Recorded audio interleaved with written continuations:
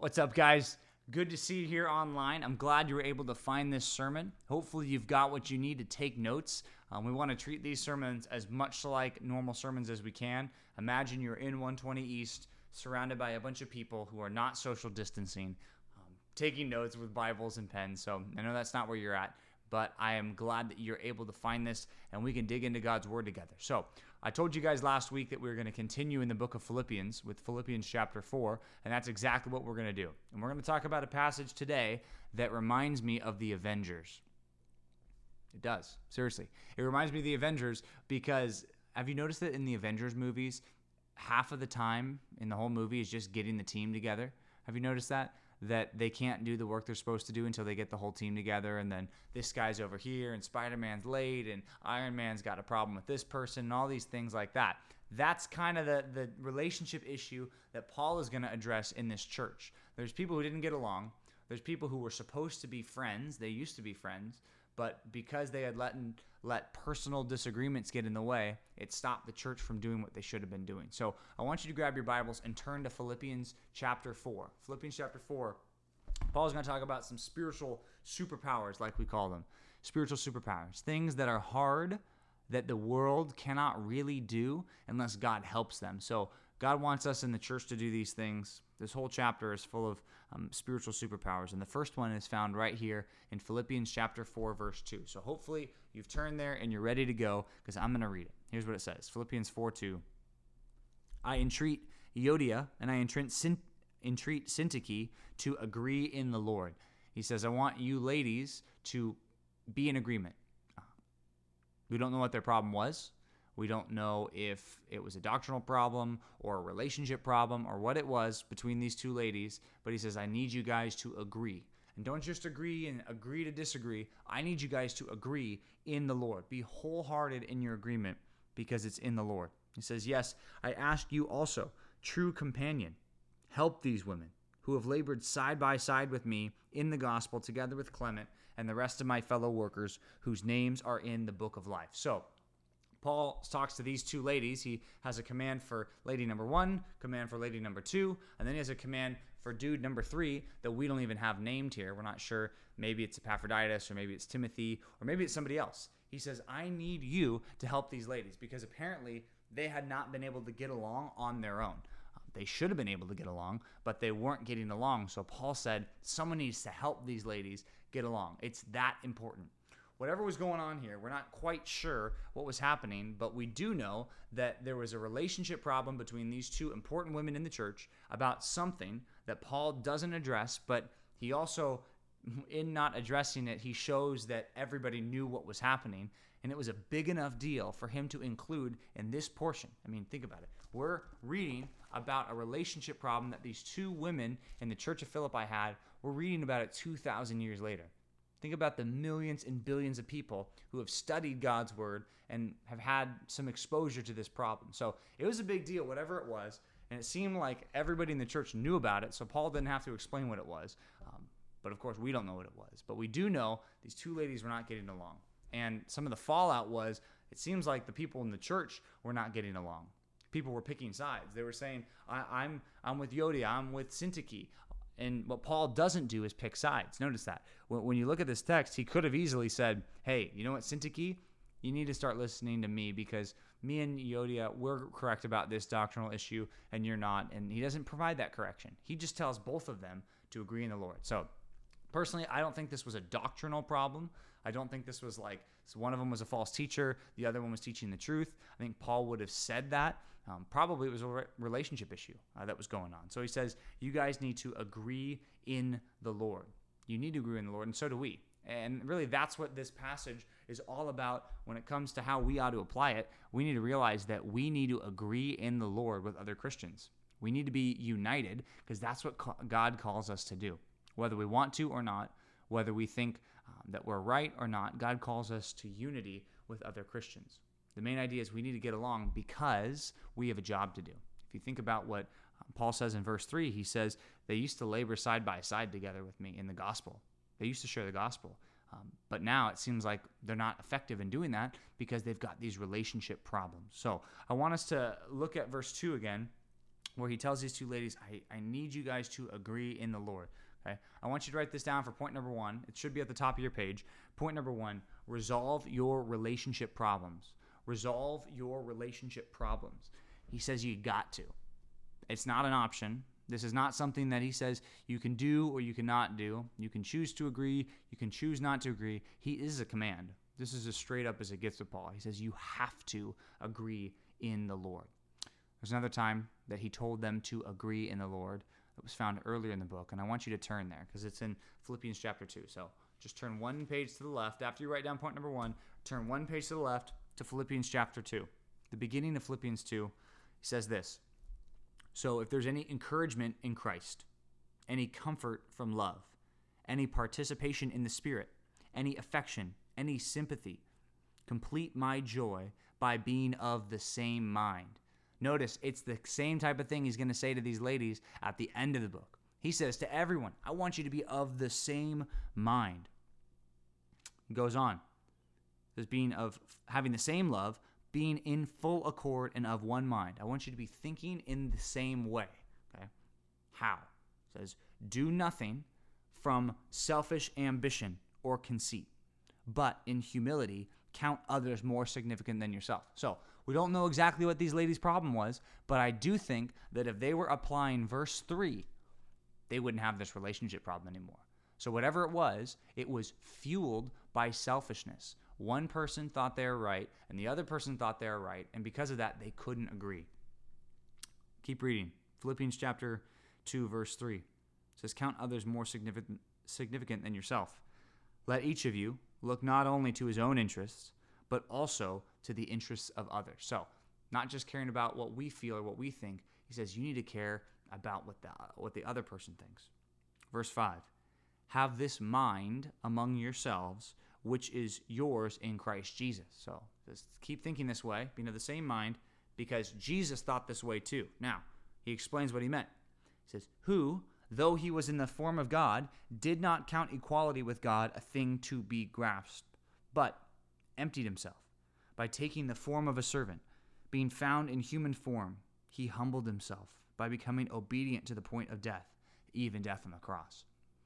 I know we talk about this a lot, but the fact that Jesus was humble and was willing to put others first ought to be one of the motivations for you to resolve your relationship conflicts.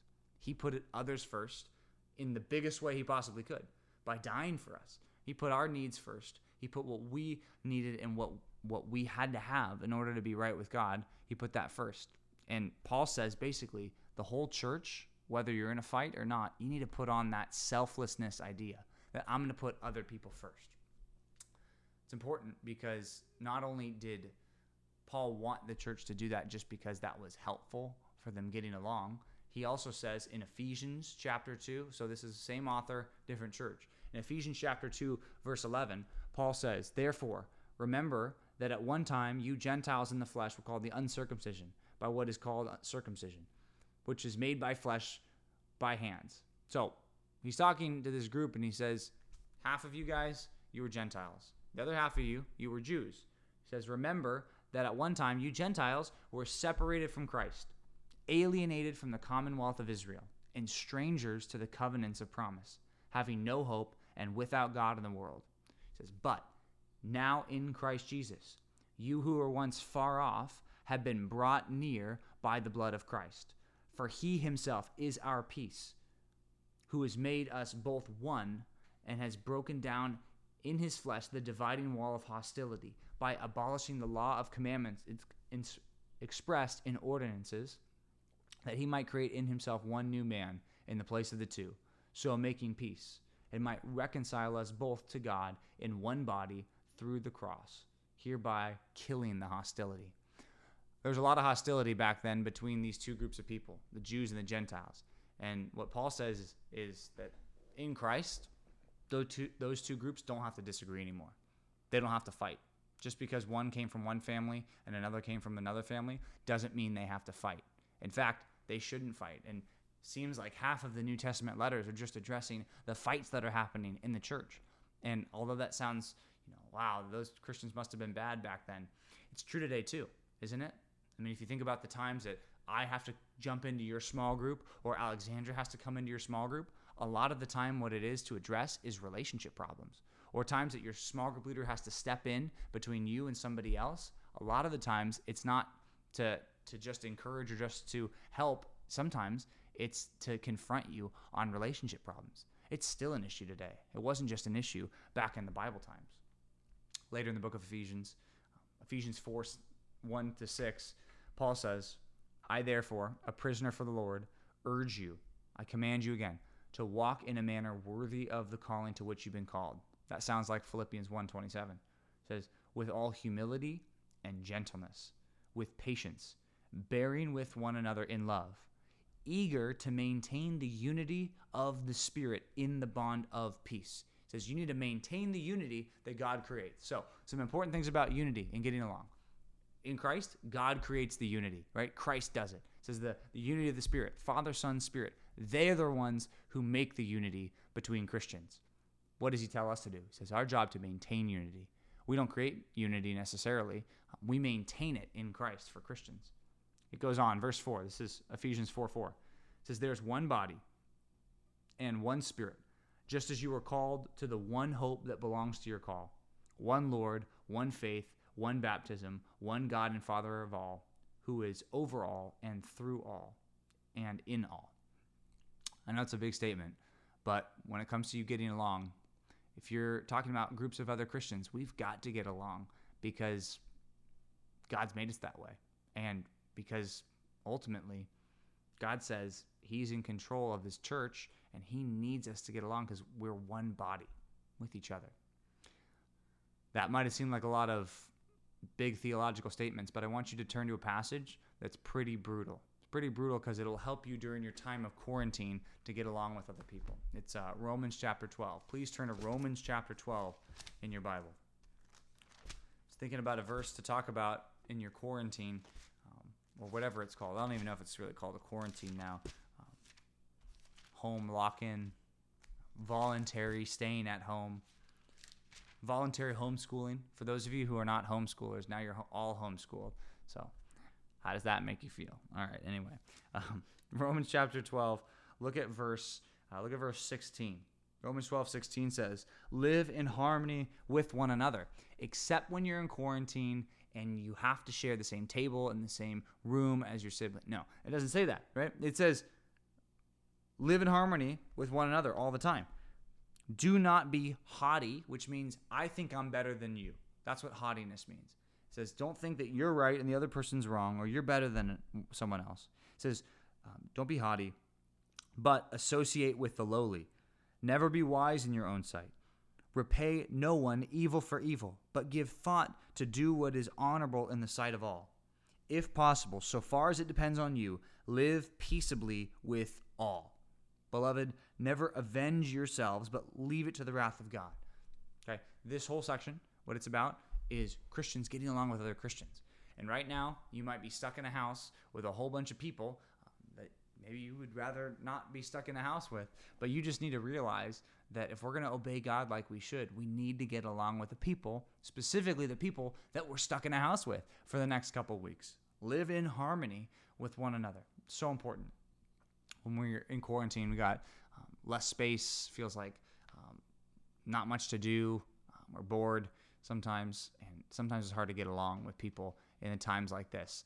But it's all the more important that we are united, specifically for you with your family and also with your small group that you're going to talk to again on Wednesday night. So going back to Philippians chapter 4, I want you to see that not only does God call you to get along with other people, he's also going to call this guy who's unnamed, my true companion. Paul says, you need to help these women. So our job as Christians is not only to get along with other Christians, it's also to help other Christians get along with other Christians. I know that might sound confusing, but I want you to write it down for point number 2 like this. Help other Christians work together. Help other Christians work together. These women were causing disunity, and notice that it wasn't just their fight anymore. These two ladies were fighting about something, but because the fight went so public, it involved so many people that they brought other people in on their relationship problems. People were choosing sides. So what this guy, true companion, what Paul tells him to do is you need to help restore the peace in this situation.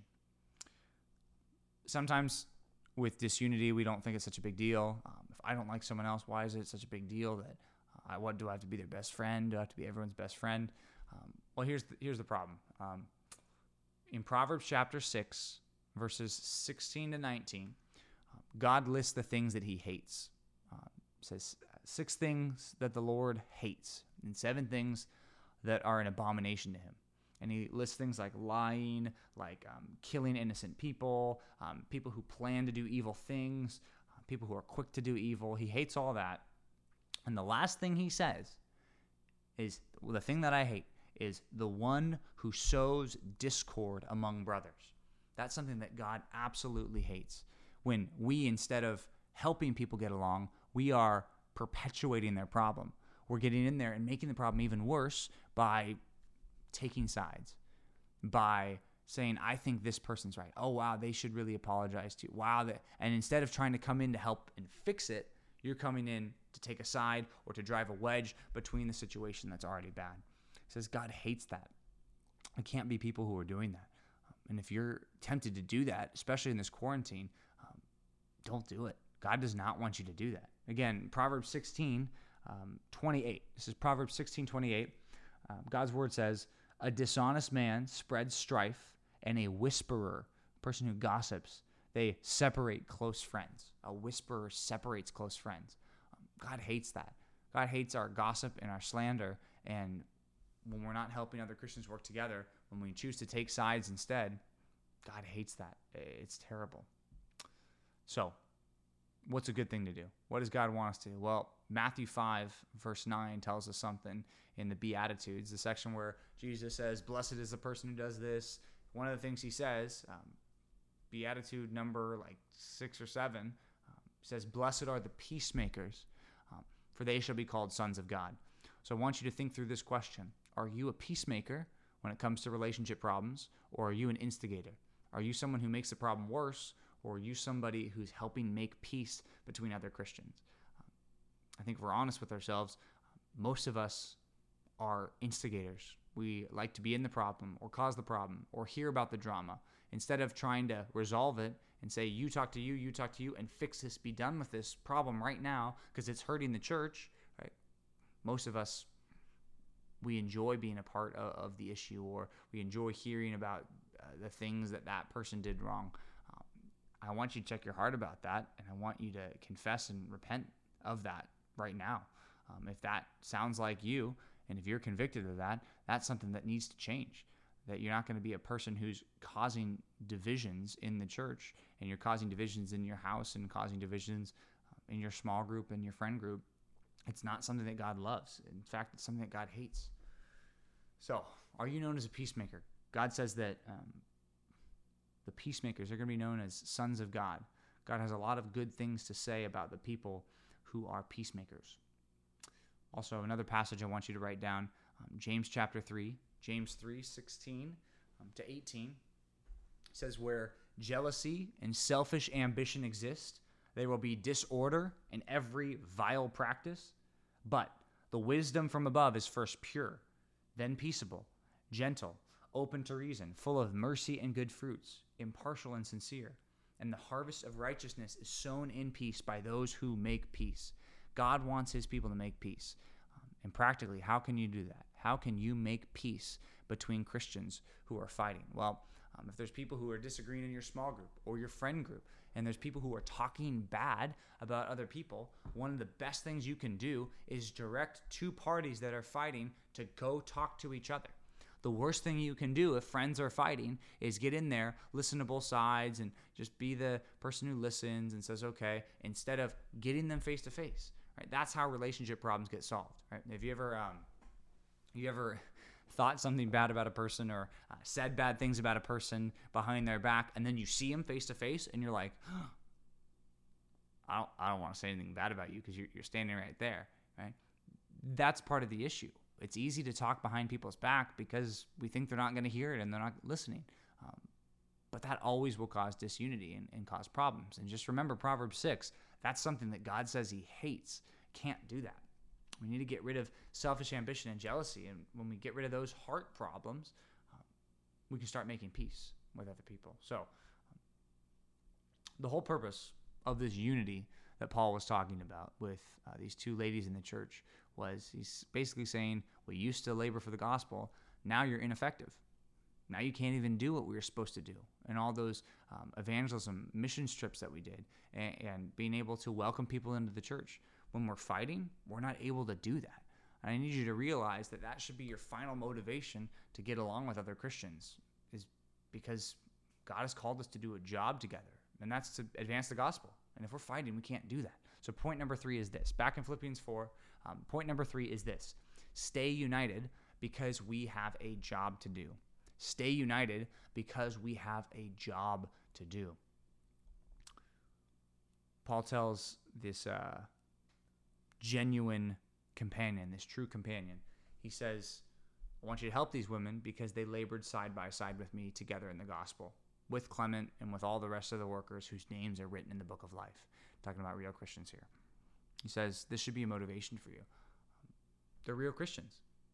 God's sent his son to die for them. They need to get along. And we need to get along. Right? And that's where I want to bring it all the way back down to Compass Bible Church and the Narrow and your small group and your family and whatever circle of people you're in your life. I need you to bring it down to that level and ask yourself this question. Are you united or are you divided? Are you united or are you divided? Because when it comes to groups of Christians, divided groups of Christians don't do a very good job of sharing the gospel, at least not together. Right? And God calls churches and small groups and even ministries like ours to work to share the gospel together and bring people to church. I mean, think about it.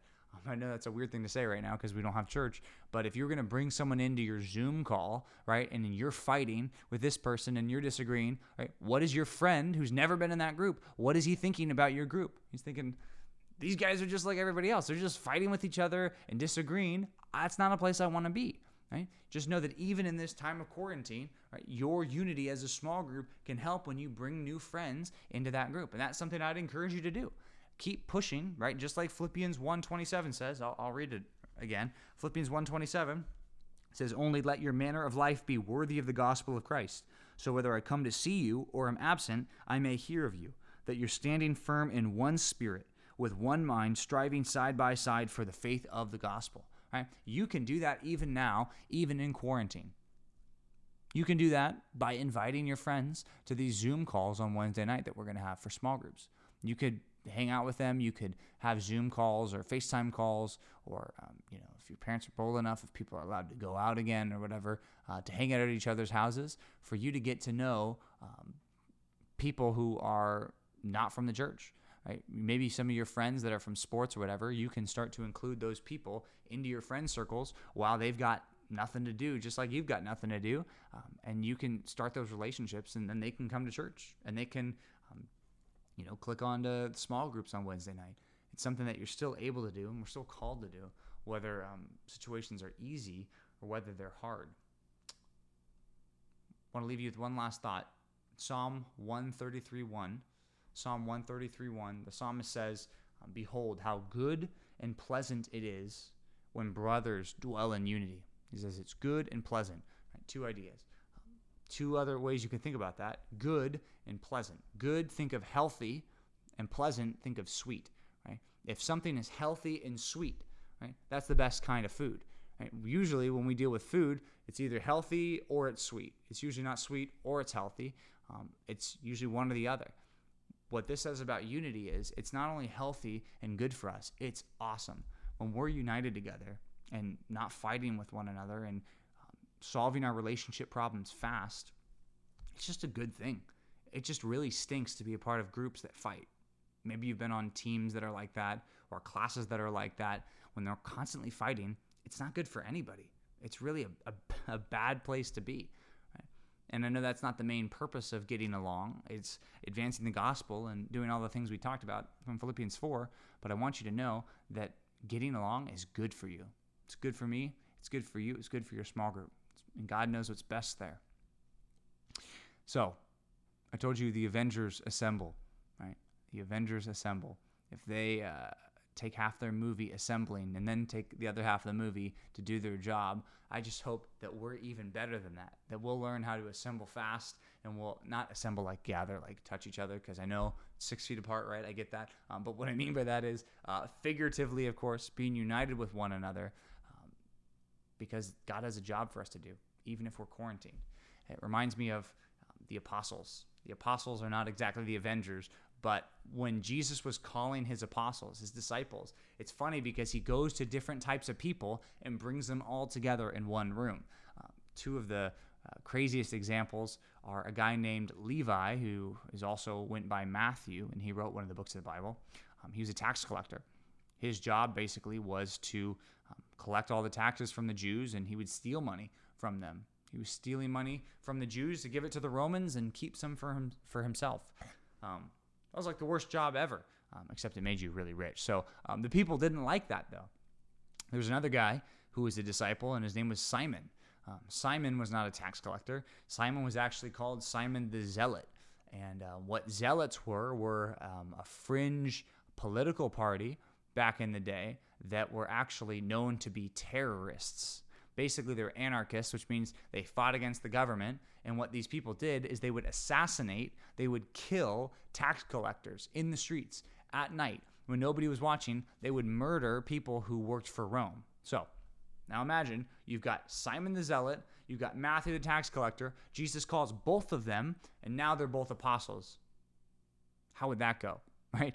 Well, naturally, I don't think it would go very well. They would kill each other, or they'd be arguing politics, or they'd be doing whatever.